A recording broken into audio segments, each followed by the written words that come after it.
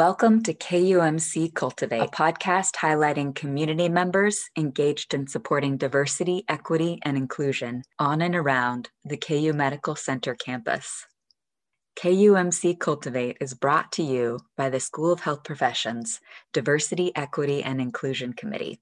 We strive to facilitate understanding and acceptance of persons with diverse abilities, cultures, and ethnicities through education and support. Welcome to today's conversation with Karina Seychow and Romy Kowo from the University of Kansas Student Equity and Inclusion Workgroup. Let's dive in. Karina and Romy, tell us about yourself and what the Student Equity and Inclusion Workgroup means to you. Well, my name is Karina, as you mentioned. I moved here in June from Oakland, California to pursue a doctorate degree in child language, where Dr. Mabel Rice is my advisor. I was recruited, in fact, by the Student Equity and Inclusion Group, or by one of the members. I am here essentially because of them. I had a great experience in October. They threw me a party. It took me around campus for a tour and around the Lawrence area, as I have always lived in Oakland, and my family is fifth generation there. And so it has really meant the advancement of my education. It has really meant the ability for me to fulfill a longtime dream, which is working toward earning a doctorate degree. So I think lastly, it has meant community. The Equity and Inclusion Work Group has been quite amazing in my transition to living in Lawrence.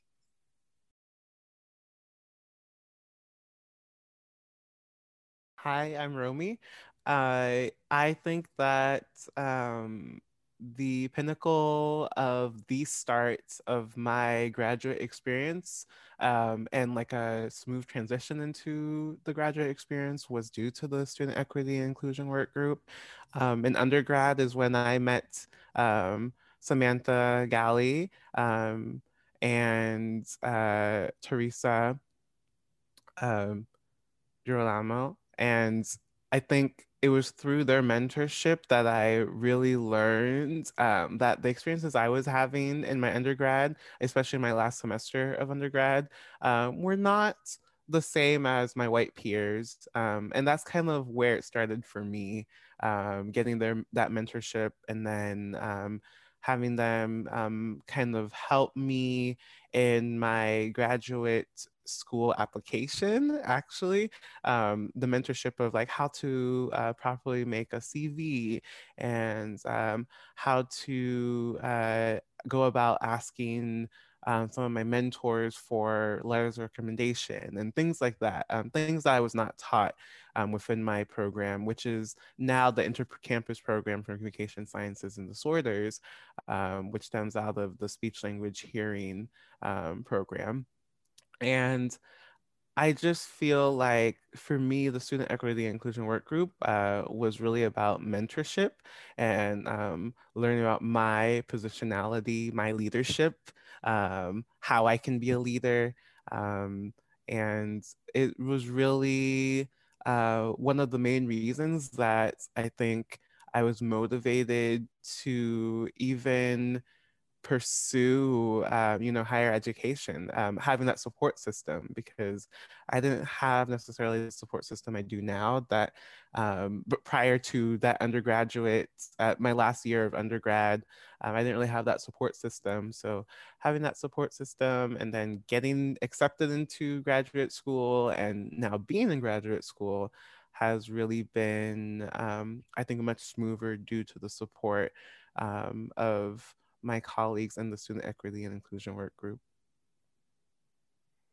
Could you share an experience when you realized your race, ethnicity, or abilities were not equitably recognized? I think growing up in the Bay Area, where diversity was kind of a big deal. It was actually quite diverse despite its pretty significant history. And so the school that I went to was originally built for the students at the Naval Base in Alameda. And so, of course, that that also brought a lot of diversity. And in fact, the school was so diverse that they ended up putting the statistics in our yearbook. And so we kind of hovered around 20% people who identified as Black or African American, 20% white, 20% some kind of Latino, Hispanic, Latinx, 20% Asian, and then 20%, like everything else. It was actually pretty amazing. And so I had the opportunity, even I think from preschool, like my elementary school teacher, or not teacher, but principal was a Black woman, and the staff there was pretty diverse. So I was actually really lucky in all of my schooling. My mom was able to suss out these places where she really felt like we belonged, and that our educators and other students would benefit from us being there, and we would benefit from being there in terms of being whole and well-rounded individuals out in the society later in life. And so it actually wasn't until high school that I really understood my intersectionality, specifically as a Black female. And so I was a sophomore in high school. I think I was a sophomore or junior, I can't quite remember, but I was quite active. I had always gotten really good grades. My siblings actually make fun of me. They talk about me being a nerd all the time, although thankfully it's really a desired quality in our family. We love it. But I completed a project as an assignment in his class. There wasn't a rubric for the class. And anyway, when I got the project back, he gave me a C. And so I went to him after class and I asked this teacher, who was new to our campus, but had worked within that school district at another middle school, or at a middle school, I was in high school, at a middle school that didn't have the greatest reputation for diversity and the way that they treated Black and brown students that attended there. And so when I went to him, he just kind of like sloughed it off, like, oh, well, you earned a C, and there wasn't any feedback. There wasn't a rubric. I mean, there was nothing. And so, I said, well, how can I earn a better grade? What can I do? And so then he just took the project, crossed out the C, and gave me a B. But he didn't go back to his grade book. He didn't make the changes. He still didn't give me any feedback. So I went home and I told my mom, and my mom, thankfully, it was a very present mom, really amazing. She always, backed our dreams and desires. And most importantly, she always believed us. She definitely, had the conversations with us around, all those other things. But for the most part, she always believed us. And so she ended up setting up a meeting with our principal and this teacher. The teacher didn't attend the meeting. He skipped it, I think, on purpose. And so the principal ended up having a conversation with me and my mom and this teacher. And after that, the teacher started using rubrics and started providing more feedback. And by that, I mean, he would give you like 1 to 2 pieces of feedback, but not in a really meaningful way. But that was really important and I think really pivotal in my experience because it was the first time I had heard the word prejudice. So as soon as I was done telling my mom this story, she said, that teacher is prejudiced. And, I was thinking, what does prejudice mean? And so she went on to explain what it meant, to be prejudiced and why this teacher would give me a C when I was mostly a student with just, like a few B's here and there. I had been taking AP classes, and so, and because he didn't hesitate to, to change the grade in the end, it really, I think for me, it was really confusing. It was really upsetting. It wasn't an experience that I had, or if I did have those experiences, I wasn't aware that it was because of my identity as a Black woman or as a black girl at that time. And so I think that was the first time, that I really, really understood that. And after that, unfortunately, I went on to be more aware of these kinds of situations and scenarios. And unfortunately, it kind of set me up for a better understanding when I went to college, when these things began to happen, as I went to college for my bachelor and master's degree outside of the Bay Area. So that's the first time that I could really remember as I was reflecting. What about you, Romy? Oh, Karina, that's something to follow for sure. I think my experiences were a little slightly different because I went to a predominantly white school district growing up in Olathe, Kansas. I honestly went to KU and I was like, oh my gosh, like there's diversity here. And like the diversity was like this much. um, and you know, the diversity at KU, it does exist. Unfortunately, um, in relation to like what I thought or how I thought it would be present is not at all how it came to be. You have to look for it. And for me, the greatest experience in my undergrad was again meeting Samantha and Teresa and being connected to the Student Equity and Inclusion Work Group. And I was struggling through my practicum actually as a senior and being like, I don't have any of these resources or connections to help me through this practicum, or why is this practicum so hard for me? Why is it so difficult? Because prior to being connected with the Student Equity and Inclusion Work Group, I just thought, well, this is just my experience. Maybe it's just supposed to be hard. Practicum is hard. Not everyone takes practicum as a senior. And I was like, started to doubt myself. I was like, do I want to go to speech pathology? Oh, maybe this isn't for me.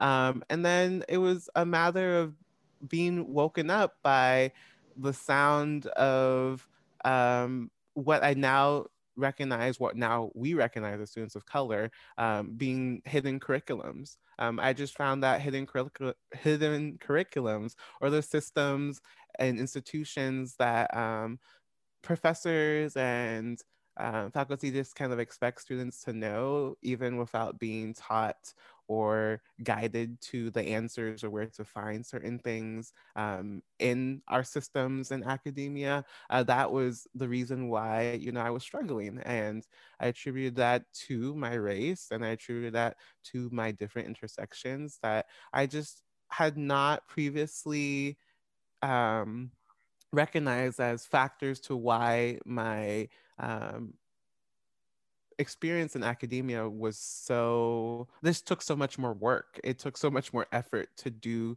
a lot of things. And it was once I was connected to the student equity and inclusion work group that I was like, there's a name for that, hidden curriculums. And there's a reason why, you know, that's because the experiences that I have are not necessarily equitable, and that is a factor of my race, and that is a factor of other intersections, maybe my queerness, maybe, you know, there's just so many things that the list could go on, honestly. But it was kind of through conversation with the Student Equity and Inclusion Work Group and attending this panel for students in the liberal arts and sciences and health professions back in like 2000, I would say 2019.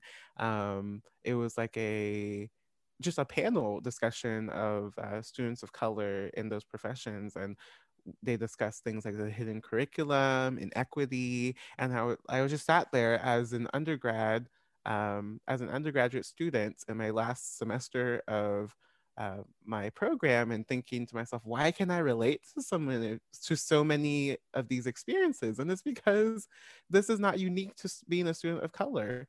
Unfortunately, it's definitely, like Karina said, one of those things where once you catch wind of what is going on, what systems are at play, you really begin to just analyze all and every interaction that you have as a student of color in these programs, because it is inequity, and it is the reason why a lot of the students of color, a lot of BIPOC, gender diverse, queer students have to work a little bit more because there's just not the same systems that we function under. So, how can others get involved to promote inclusivity?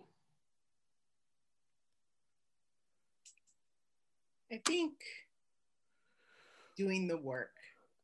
And that sounds really cliche. I feel like we're hearing that a lot more often than we used to. But I was thinking about the experience that I just shared with you all, and in listening to Romy's experience, I think about, after a person who looks like me really understands the systems that are at play, or begin to do the research and think about the systems that are at play. I think that it's, you find this like strength, this resilience, this desire for perseverance, and it brings a certain kind of drive. But I think within this strength is often, unfortunately, having to do the work of helping people learn to do the work. And it's not really my job. It's not really our job to educate people about the systems that have been built to support them, but then to otherwise oppress me and people who look like me.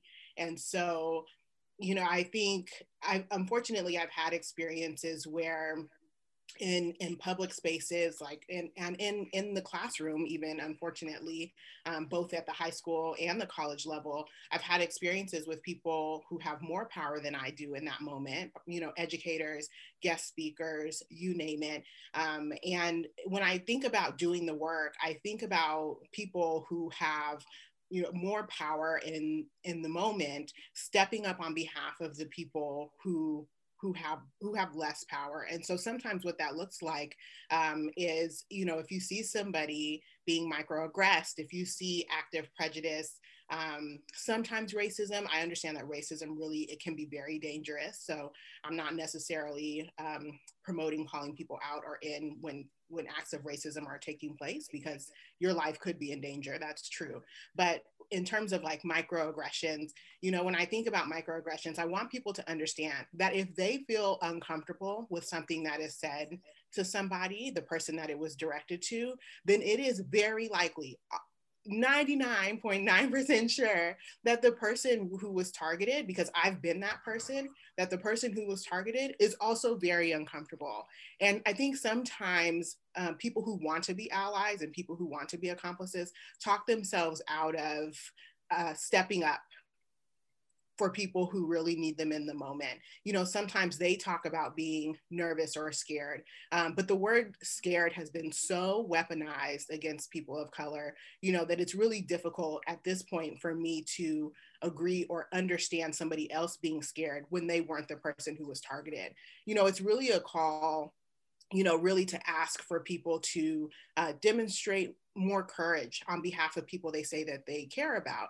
It's really not enough to come to somebody once a situation is over and say, oh, I can't believe that happened. I'm so sorry. Coming to somebody behind closed doors to be an ally or an accomplice is not an ally or an accomplice. And so when I really think about promoting inclusivity, I'm really thinking about creating this culture where people can call others in. And what that means is that people have to be willing to call other people in by asking questions, and people have to be willing to be called in also by asking questions and otherwise facilitating a dialogue.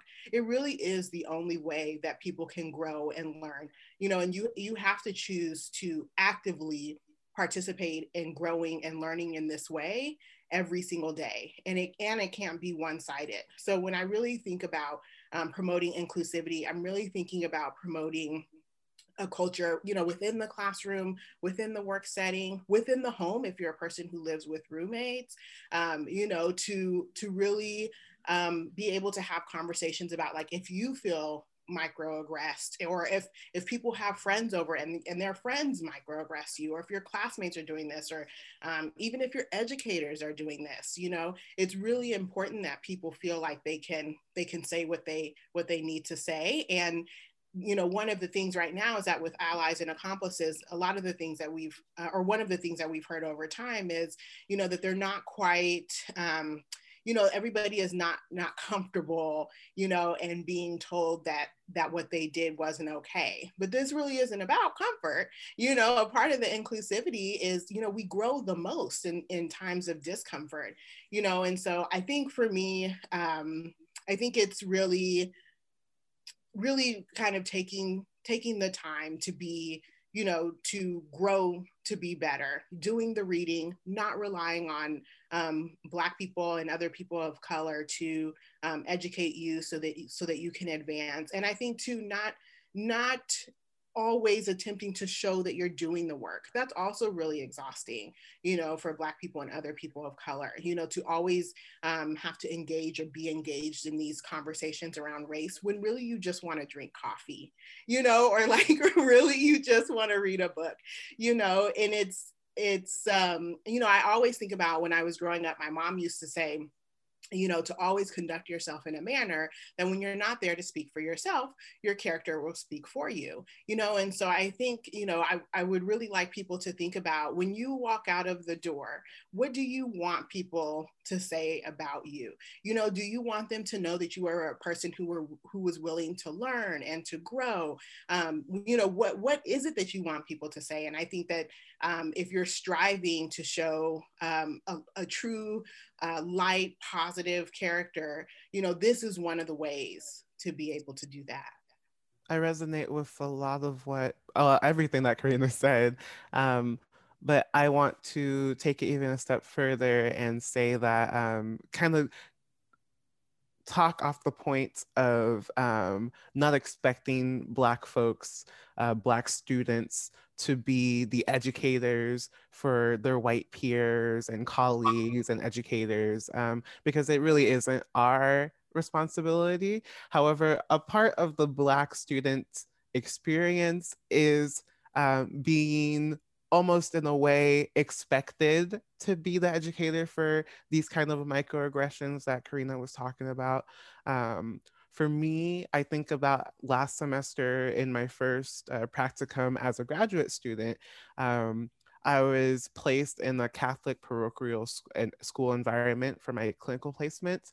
And I expressed to some of my mentors in the program that I was a little distraught and nervous for the placement as a out and proud bisexual Black man. And the conversation was something that I don't even think my mentors knew how to navigate. I didn't really know how to navigate, but I had to communicate that. I was like, I'm uncomfortable being in this placement. I am queer. Why did this even happen? And the conversation led to them being kind of like, honestly, we're so sorry that this happened. We didn't even think about it. And I was like, for me, I was like, why didn't you think about it? Why are these conversations that are not already circulating and things that people are thinking about when we're talking about intersections and all these other factors that might contribute to the comfort level a student has in a clinical placement.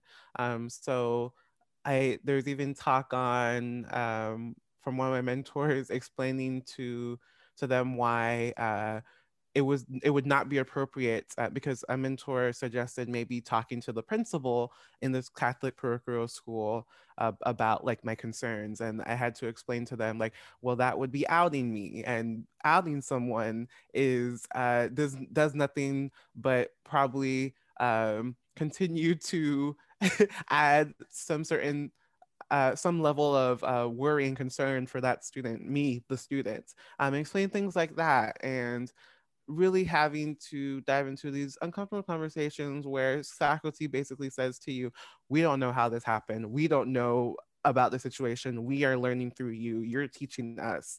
And that's the thing about being a student from multiple intersections is that a lot of the times what we are teaching our faculty are things that they can never teach us because we live these experiences and they do not.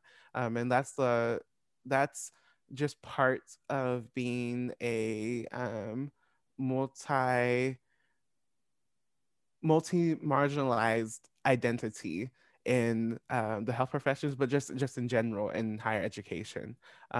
So I think when I think about equity and inclusion, it means faculty and students and fellow colleagues who are whites have to do much more than just read books. Books are a great start to where you can get when you're looking for, kind of concepts and further explanations on what equity is.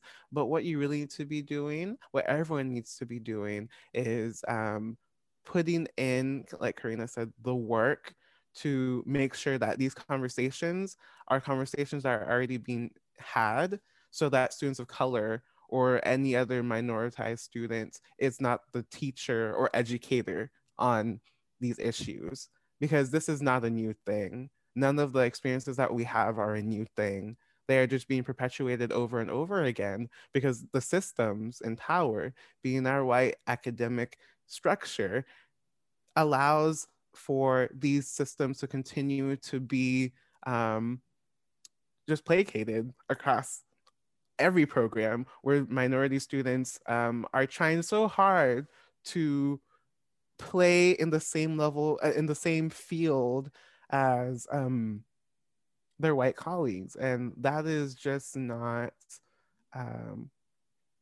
that is the furthest way for us to get to an equitable place for all students, is continually allowing there to be a separation between this is how white students will get ahead and this is how students of color will get ahead, because that's kind of the playing field that we're on right now. There's just always a separation. Oh, well, that's just how things are. um, I would accept that if I knew that there could be no change, but there can be a change. And who's going to allow that change to happen? Is going to be our allies, our white educators, our white peers, our white colleagues. All of these kind of conversations that we're having, even in this podcast today, is because we're moving towards an era, hopefully, where none of these issues need to be issues anymore, because we've called it out by name now. So what are we going to do next? The question is there. What are we going to do next? What are you willing to do as a colleague, as a peer, as an educator, as an ally, to enhance and to really amplify the voices of students of color and minority students within all of these professions? That is really where it needs to start. How are you going to amplify these voices? What steps are you going to take to amplify these voices? And are you going to still stay idle in the privilege that you have, or are you going to do something about it? Thanks for listening to the KUMC Cultivate podcast. We strive to build awareness of diversity, equity, and inclusion activities and issues within our community. And we invite you to collaborate with us by answering the question, where do we go from here?